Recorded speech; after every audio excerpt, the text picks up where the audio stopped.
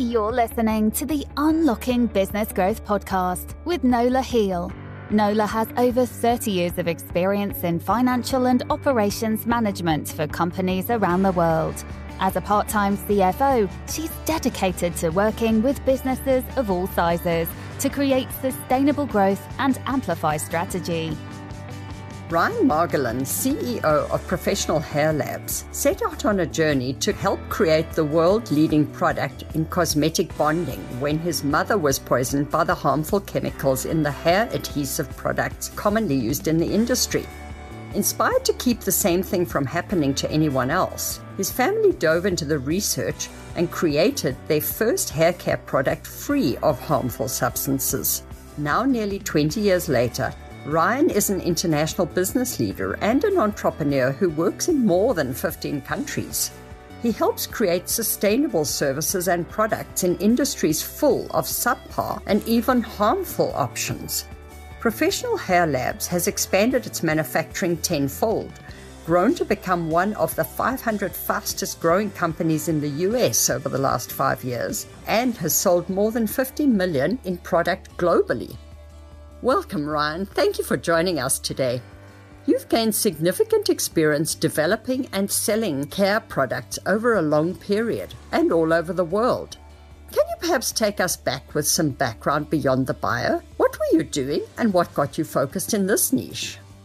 Yeah, so I grew up in the hair replacement industry. My mother was a master hair technician and my dad was a businessman. And my mother moved to New York from Ireland in the 70s. So they ended up crossing paths and an opportunity arose to acquire a hair replacement studio. And that kind of kicked off the journey from there. They had hair replacement studios in New Jersey, New York, and Florida.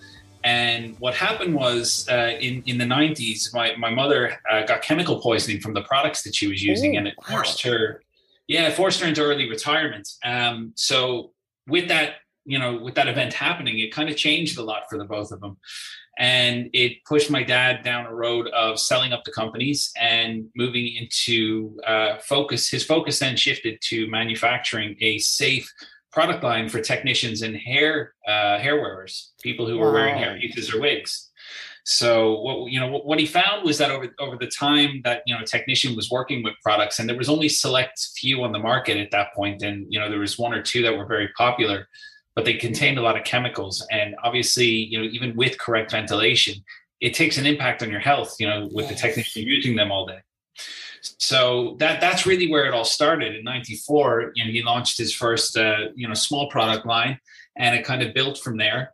I joined the company in 2009, and my two brothers subsequently joined a few years after. And, together we started to build on, the mission that my dad started, which was providing the hair replacement industry with safe, effective solutions. That methodology carried us through then to developing further product lines in different, niches of the hair industry. And ultimately moved us into beauty and skincare, where we're currently developing, I think at the moment we have about 30 different products we're in the pipeline of launching this year. So it's really been an eye-opening experience, learning the different nuances, to the industries as we move into them. But nevertheless, we aim to still carry that methodology that the company was built on. So that's what brought us to here. Absolutely fascinating. What a diverse range of products. So can you give us a little bit of a glimpse into the company? Give us some ideas of what you're manufacturing and, where you're working. Sure. So we have two locations. Our headquarters in the U.S. is located in Zephyr Hills in Florida. We have a 17,500 square foot facility there, and we're currently in the process of adding about another 15,000 square feet to that. In Ireland, where we kind of host our global distribution network, we have a 10,000 square foot facility, but we're just in the process of expanding to over 50,000 square feet for our production. So a lot of our manufacturing takes place in Europe. The requirements and the regulations are much stricter. So you always end up getting higher quality products that are tightly regulated. So, we found that was the best place to position our principal manufacturing facility. And that's what's brought us here. Fantastic. So do you find there are advantages to manufacturing in-house, or do you partner with other companies? Where's the benefit lie in those? Yeah, so we have experience on both sides of that. I mean, ultimately, at the very beginning, we were doing a lot of contract manufacturing with other manufacturers. There were our formulas we developed, but naturally, you need equipment, you need resources, you need chemists, Yes. you need a team of people. So we didn't have that at the very beginning. So we had to rely on the experience of other contract manufacturers to help us, make sure that our product was consistent. It was as the customers expected it, and that the standards were kept to the highest as possible, because that's really what we expect from our product line. What we realized is that over the years, our product supply chain was pretty much regulated by the availability of raw materials from the contract manufacturers. And as you can imagine, I mean, with many contract manufacturers, you have clients who would order smaller amounts, you have clients who order bigger amounts. And look, we were the small fish in a big pond, and it put a lot of hindrance on our supply chain for some time. So that kind of led us in the direction of taking control of that and reinvesting in the company ourselves and moving down the line of manufacturing. So with that said, we brought on a good team of consultants. We hired chemists, and we hired a good team around us to advise us on building that out. And within a couple of years, we had a full purpose lab with all the machinery and the equipment we needed to run in-house testing and development. We then acquired and invested in all of our mixing machinery, which we're currently expanding on this year. To kind of fall in line with our, square footage improvements here in Ireland. So it's, look, that there's a lot. I mean, there's a lot of moving parts within those two sides of manufacturing or supply. And, we found that there was, for us and the way we wanted to run the company and the services we wanted to provide, we found more consistency and more reliability in controlling it ourselves rather than outsourcing it. Absolutely. It must be really challenging and yet pretty exciting to go through this tremendous change. And I don't know if your father's still around, but I mean, he must be really impressed and surprised with what you've managed to do with the little company that he originally founded. Yeah, look, I can't answer for him. He would have to answer for himself. But the key, he works with us, on a high level consulting, Awesome. From a high level consulting aspect at the moment. Look, I mean, he's 80 years old, so it's his time now to enjoy watching what happens from this point forward. So, and he's happy to do so. Look, it's been a journey for him. Look, I mean, at the end of the day, the whole motivation behind the company was built around, a negative, situation. Yes. But we've ended up turning it into something positive, and he has turned that into something positive. And, I'd like to hope that, today he stands proud of what's been achieved to date, because we are moving forward with, safety first motto in mind. And that's the way we always have operated. Yeah, and that was a principle on which he was founding the company. So it's really fantastic that you've been able to take it and expand on the product offering and the variety of what you're actually doing on a daily basis, and yet have kept that founding principle in place. Do you manufacture all of your product lines almost next to each other within the same facility, or do you find you have to split it up according to whether it's, say, hair care versus beauty versus all the rest of the lines? No, you would. The difference would be in the testing phase of the development. I mean, all of the development pretty much takes place in the one lab, and we have a fairly sizable lab now at this point with the different types of equipment for the different types of products. But realistically, when you move into, your stability and challenge testing phases, where you're testing, is the product stable? Does it hold up to the different climates? last thing you want is to send a product out, let's say to, Dubai, where, it's very hot and, you realize it holds up better in a colder country than it does in a warmer country. So the requirements of the testing, are hugely important. And, when we develop products and test them, that we separate them via those phases rather than the type of product it is. Oh, that is fascinating. Really awesome to hear that. So you've actually grown enormously. Are there challenges to scaling when you're actually doing the manufacturing and development yourself as well? Yeah, there's two sides to that. There's a ton of challenges, really, because you're getting used to a whole different way of managing and rotating, stock. And the stock in this case is raw materials. So, you don't want to be holding on to too much, but at the end of the day, you still need an ample amount or, a suitable amount of raw material in stock to produce. And, the relationships with raw material suppliers are really what's important. The better relationships you build, obviously in your company growing, you're able to acquire more and make sure you don't run out. Typically, we like to run with, a 20 to 30% stock overage, which basically means to facilitate our growth or even the growth of some of our, private label or custom formula customers. We have, ample, product in stock to where we don't have to turn around to them and say, actually, we can't make your product for 6 to 8 weeks because we can't get stock. So nice. There's a big learning curve with that, because it's not as simple as, okay, we're going to order an extra, 30 or 40,000 bottles to hold in stock. You're talking about materials that expire, so yeah.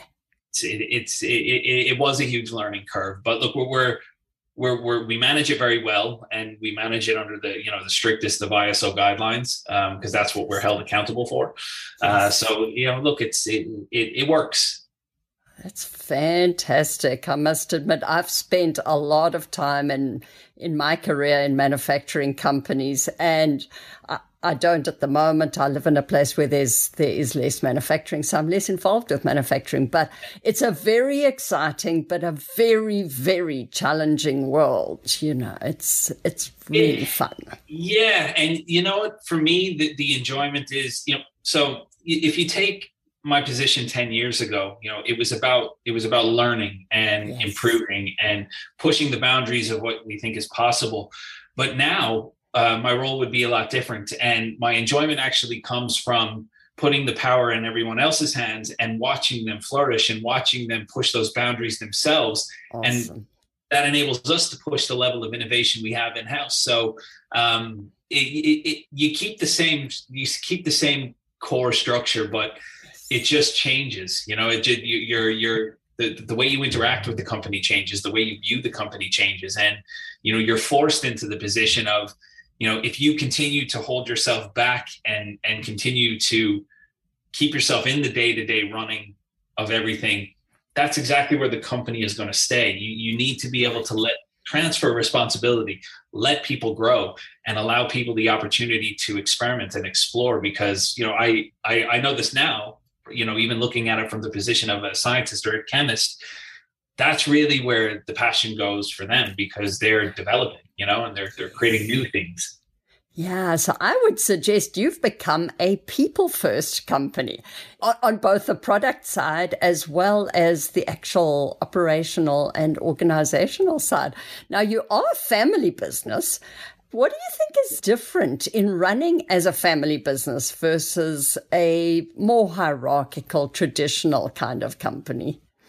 Yeah, look, I've worked in both. Before coming into the company here, I've worked in, a large company that wasn't a family business, and it is very different, but I think the key when we're working in a family business, and I think the most important thing that is shown, is that ultimately, no matter how many mistakes you make, the ability to communicate is, you're much more open with a family. Interesting. And that's what I found anyway. I mean, look, it's not a one size fits all type of approach, but I found myself is that some of our biggest growth has come from the simplest of operations. And, some of our biggest growth in overcoming challenges has come from just opening our mouths and speaking. And sometimes we're people, egos get in the way. And I think the key part is having the ability to let that go and actually look at it from, a bird's eye perspective rather than a how is this making me feel perspective. Because sometimes the feeling inside that you have, whether it's making you feel uncomfortable, could be coming from a multitude of places. It could be coming from insecurity. It could be coming from a control perspective. When you remove yourself from that and just take a look at it for what it is, I think that's when you really have the ability to problem solve at a much higher level. And I think when you're working with my brothers, that's enabled us to do that. And I think that's been a huge help for us. Yeah, very, very valuable. Now, you are international on a large scale. Did you set out to go international at a fairly early stage, or was it something that came with the evolution of the business? It came with the evolution of the business. So back in 2009, the company was solely based in the US. Okay. From the outside looking in, I spent the first 6 months learning about the intricacies of the business, even though I've grown up around it. What I found was that there was a different way to do things. So with some very simple changes and very simple marketing changes, we tripled revenue in 18 months. Wow. And that gave me the foresight to see, okay, look, we have something here that we know, number one, has been validated. The market is there for it. The real question is how much further can we push the marketplace? Because some of the technologies that exist in the States hadn't really been, being used globally in Europe or the rest of the world. So in 2011, we invested in opening the EU part of our operations with the aim of doing the same thing we did in the United States, taking the same methodologies, taking the same principles, and just going for it. And first 6 months, fell flat in its face. Interesting. So the biggest learning curve out of that for me was that, look, what works in one country doesn't work in others. And there's a different way of doing business. There's different cultures. There's different, you just have to approach things differently and view things differently. And it took me another 6 months to really navigate those waters. And we eventually built a business here when we got over those challenges. And it started growing bit by bit, year by year. And that enabled us to move into other parts of the world. So this wasn't really a project initially that I would have seen as being an international possibility. But very quickly after we started, I saw the potential. And it would have been a shame not to at least explore it. And if we hadn't explored it, we wouldn't be here doing what we're doing. And we wouldn't be here, looking to the future thinking, okay, well, what else is achievable and what else is possible? Right. And at a certain level, you would have deprived a whole lot of fantastic customers of the opportunity to use products that are like yours, that are safe and a really good alternative. But I do agree with you that cultures and just different ways of doing things in different companies have a really large bearing. One of the roles when I first moved to Canada, because I've lived in various places around the world, and when I first moved to Canada, one of the big companies I joined, I was specifically recruited for that aspect because they had a company that was largely local. They'd become international. And the comment was they just are not realizing that in other parts of the world, things are done a very different way. Now, when you went international, or in fact, all the time, have you found that you encounter counterfeiting a lot? And how do you deal with that aspect when the product somebody tries to copy or invade your space with artificial products, shall we call them? Yeah. So this was a big catching point for us, and for me personally, not even professionally, but on a personal level, because look, our most popular cosmetic bonding adhesive, Ghost Bond, started to be counterfeited about 4 years ago. Oh, and wow. The moment I saw that happening, it's almost an initial just adverse feeling. You're just like, everything that you do on a daily basis is now being challenged and being undermined and undercut by somebody who's or a company that's putting, subpar performing products with chemicals in them in a bottle with your label and passing it off as your own. And I remember the first day I saw it, and it didn't really, I was like, oh, wow, should I be taking this as a compliment or should I be annoyed at this? And I was a little bit annoyed, but it was only one listing. And I was like, okay, you know what? Look, that's fine. We'll deal with it. Within 3 months, it was 30 listings. Within another 6 months, it was 500 listings, 1,000 listings, 2,000 listings, up to the point where we were losing hundreds of thousands of dollars a month. And we realized, and this goes into the IP protection side of things. If somebody would ask me my advice on what are the key countries to protect your trademark or your brand or your company name, whatever, I would say, for me, it would be the USA, EU trademark and Chinese trademark, because ultimately, when it comes down to it, most of the counterfeiting starts in China. And, look, we went through a huge challenge trying to get a hold of these counterfeiters and these really poor quality products that were being passed off as ours. So they had managed to penetrate our distribution channels. And wow. To me, that was the point where it became, okay, we really have to invest high-level resources into this, because this isn't a case where somebody's selling a bottle to somebody across the world online and they're contacting us. These are companies who are now buying our product thinking it's ours, and they're buying it very, very cheap. So, the whole thing has evolved dramatically. They were buying for $1.50 a bottle from China. They were selling for $12 when it hit the retail market. But what the counterfeiters realized is that selling at $12 was a telltale sign it was a counterfeit. So what they did is they bumped it up to our normal retail price to cover it. And so we did it. We invested very heavily in our systems, and we changed our packaging, and we developed our own anti-counterfeit application. So basically, we're very close to launching that over the next couple of months. Where it's going to be impossible for these counterfeiters to replicate our system. And if it's not a legit product, the customer who's buying it will be able to tell very quickly and report it to us. So, we'll be able to collect the data in the areas that we need. That is very, very valuable. And I'd suggest some of the listeners of this podcast, if they're interested in learning about beating counterfeit, they should perhaps reach out and have a chat, because it sounds like you have walked a really hard road to get a handle on that aspect. Yeah, the last couple of years we have, and you know what, it's not over yet, and it will never be over.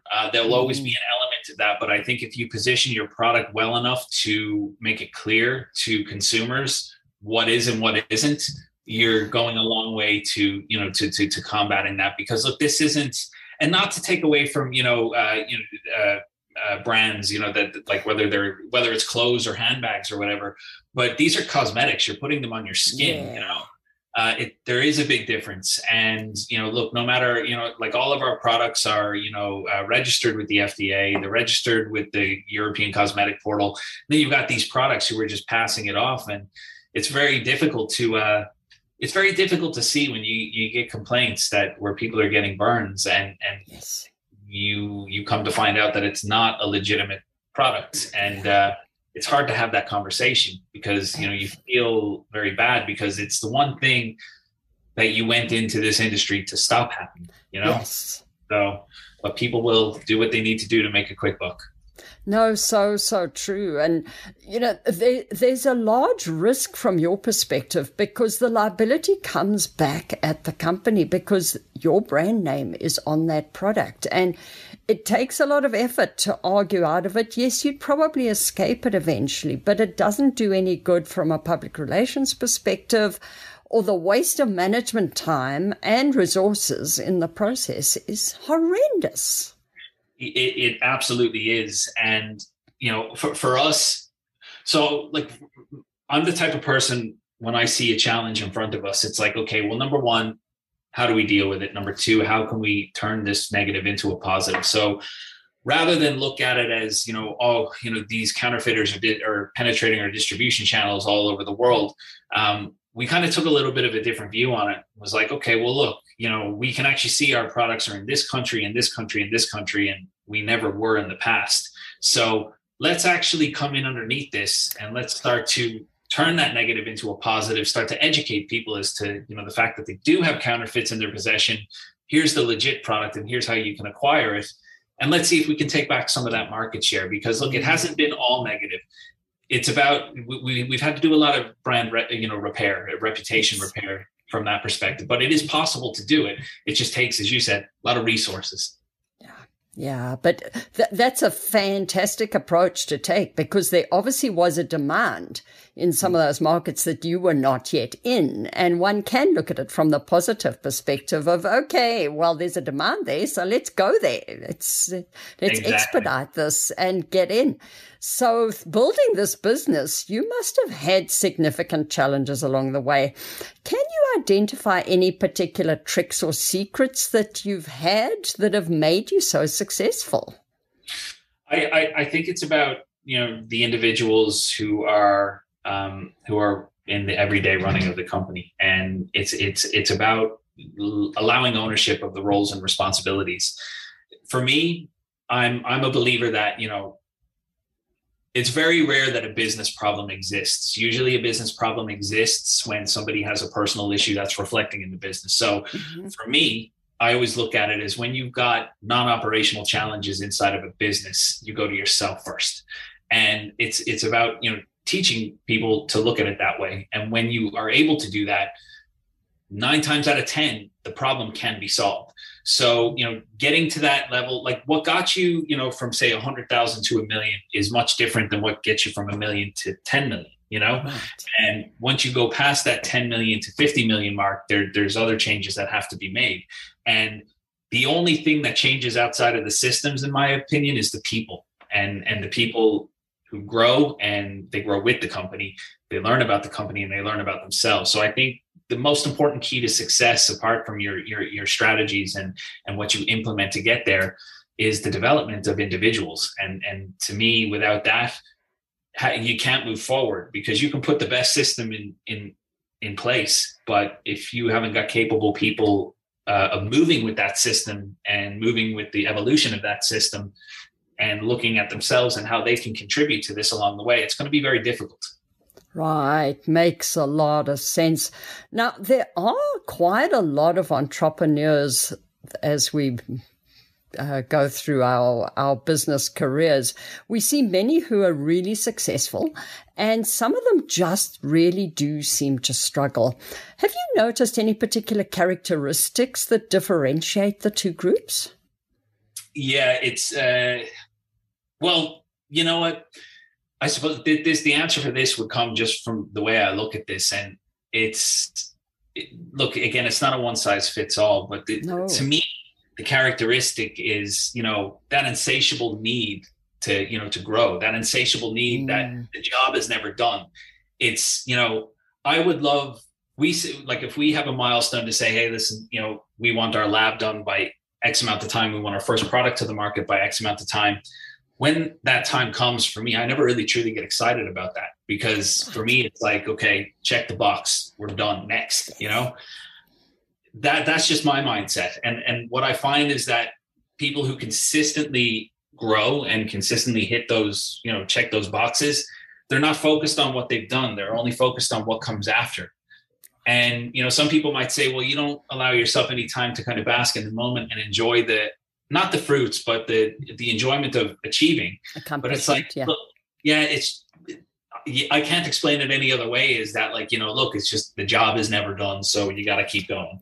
That's the common theme that I've seen between, people who have, built something from the ground up and achieved success versus, some people who, really want it and just don't really get there because the personal changes are not being made. That's just my experience. And it's not across the board for everyone. I understand that, but from my experience over the last 10 years, and even my friends who I've seen grow extremely successful businesses, it's been that. It's been one after another. Check the box and move on. This is what we got to do, and there's no time to stop. Yeah, that the eyes on the horizon constantly, and that horizon is out there, and we're coming, but we're going to try and catch it, and we're never quite going to get there. Yeah. I mean, it can have benefits and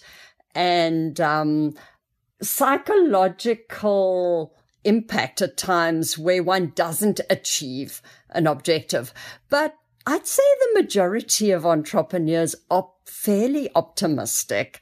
And they'll have a setback, but they pick themselves up, dust themselves off, and off we go again. Let's get to the next milestone. So. Absolutely, and they're not afraid to fail. And I think that's the key thing is that, like even if you look at maybe some conversations that you might have had over the years with people or family or whatever, and they're like, oh, I don't think that's a good idea, or that can't happen. It's like, stop projecting your fears on me. It's like, I'm not afraid to take that jump and make that mistake and learn from it, because it only really becomes a fail, as the saying goes, if you stop. And it's like, you keep learning. I mean, show me someone who is a successful person that hasn't made many mistakes along the way. It's the one thing, you don't learn a crazy amount from the wins. It's from the losses that you get the information, Yeah, so true.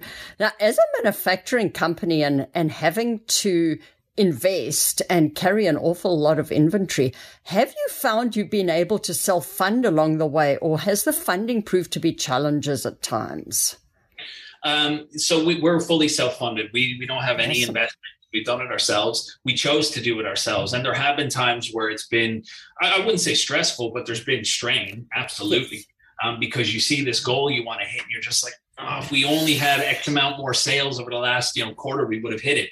But for the most part, look, it's we've been fairly consistent with our targets. Over COVID, it was peaks and valleys all over the place for the first 6 months of COVID. But look, we came out when things reopened in the United States after a short period of closures. We came out very strong, and it enabled us to make up for whatever losses we had in the few months prior.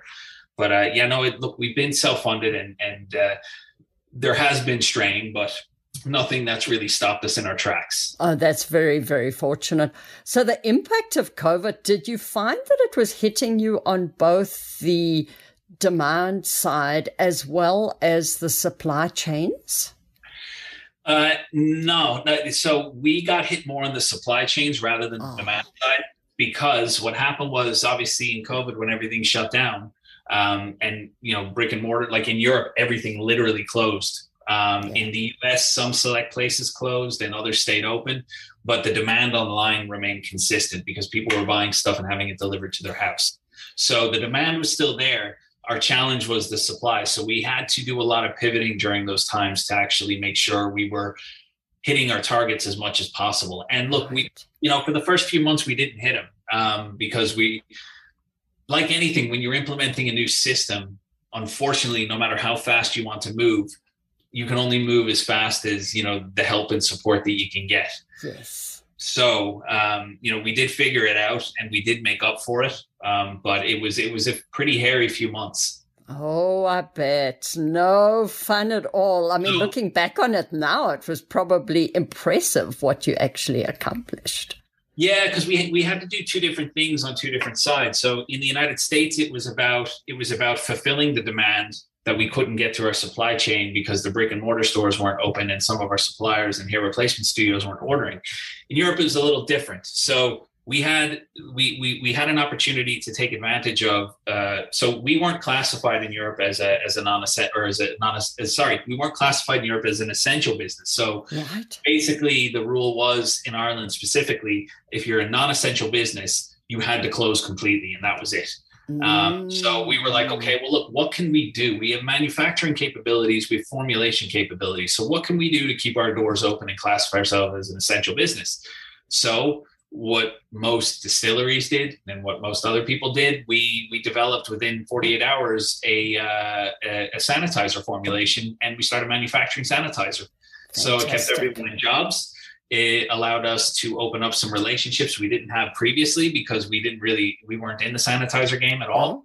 But it kept money rolling in the doors and kept everything open. So I can honestly say, and something that I do stand proud of, during that really hairy period, we didn't have to let anyone go. Everyone kept their jobs. And to me, that was the most important thing, because you've got families that are relying on the positions. You've got our company that's relying on people turning up and doing the job.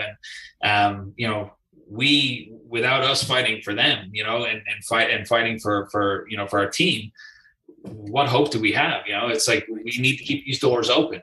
Yeah. So that's what we did. And that, coincidentally led to us developing a full range of different sanitizer products. And it was in addition to our line. So again, we turned that negative into a positive, and we did the best we could.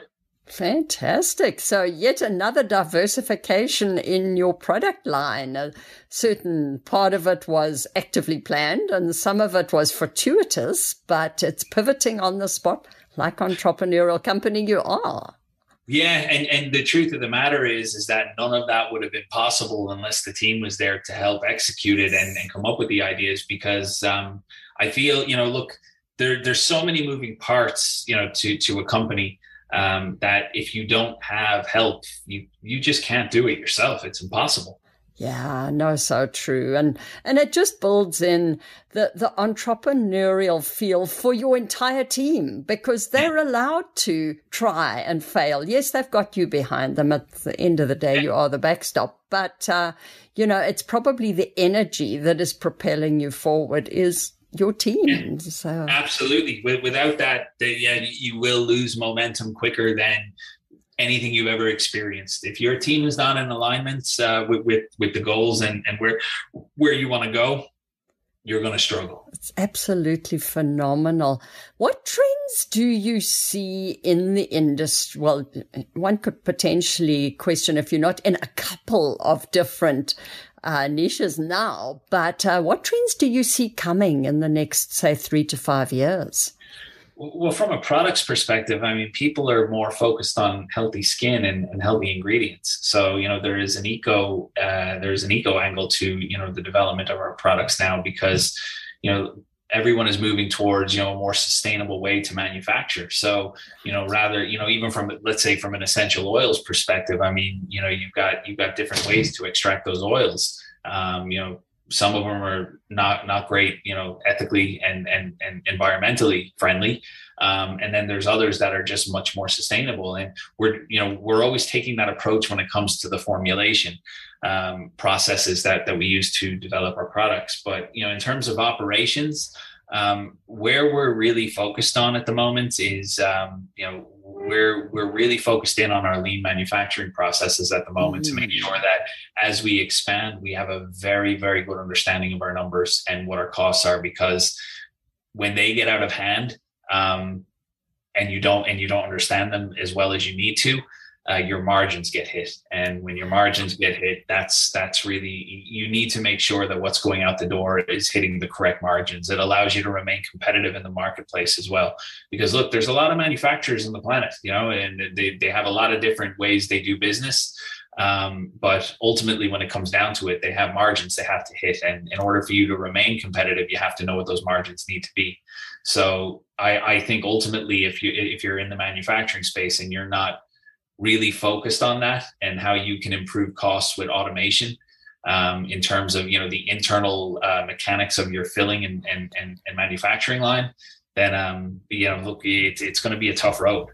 Absolutely. And I mean, I love that you're obviously very focused on the numbers, and it's insane the number of companies I move in to help and find that, quite honestly, they've got product A subsidizing product B and wondering why they're losing money. And it happens so easily. It's just... Yeah. And look, I wouldn't say we were in that type of position, but, look, only, a matter of 5 years ago, it was a different scenario for us where, look, when it came to manufacturing certain product lines, we didn't have a truly, accurate reflection. And we saw very quickly how important it was. And that's when we started to make the changes. But going back to what you said, it's, there are companies that wait a year and they're wondering why they're losing X amount of money. And, it turns out that one product is literally subsidizing the other, when it doesn't have to, It doesn't have to. Yeah.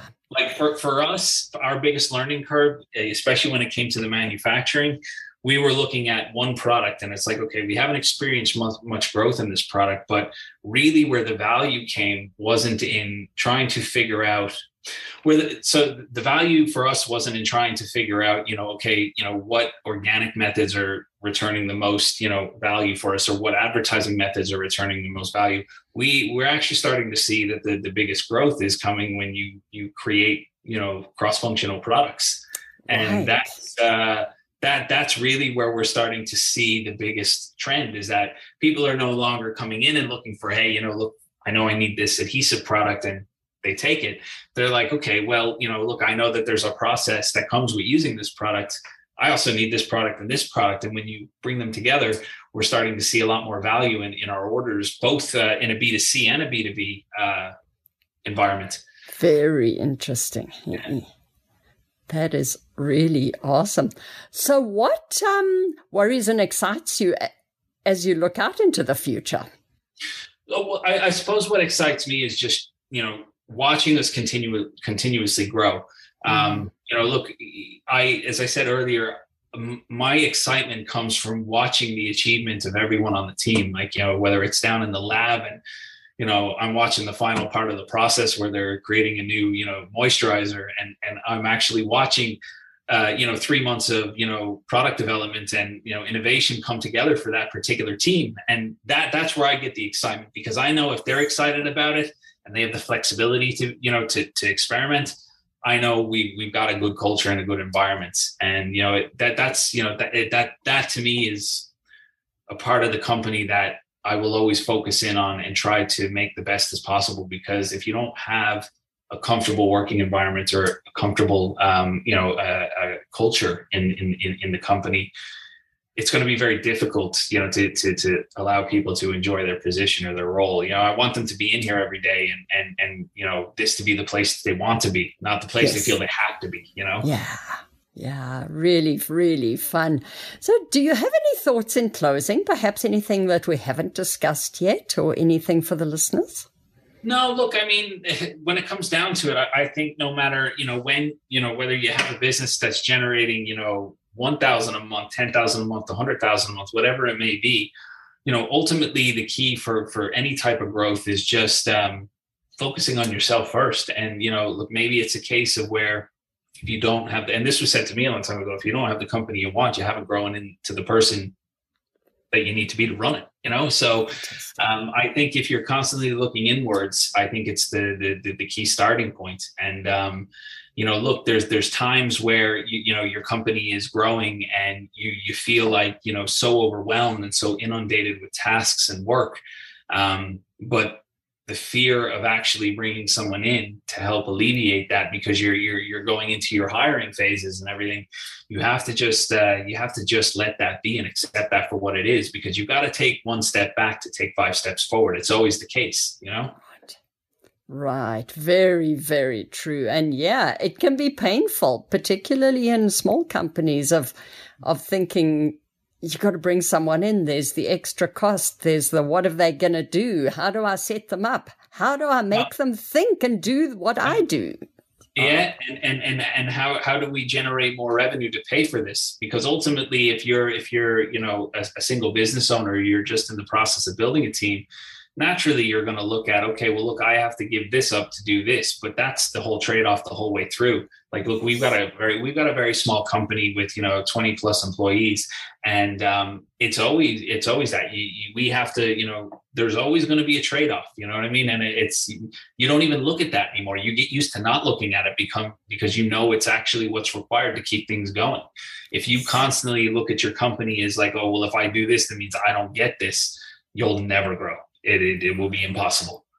No, very, very true. And the sooner you learn that and then practice it repeatedly, the more the growth probably does start kicking in. And you forget about it then, it becomes just second nature. It's like, it's just a part of the process. Yeah, that's pretty awesome.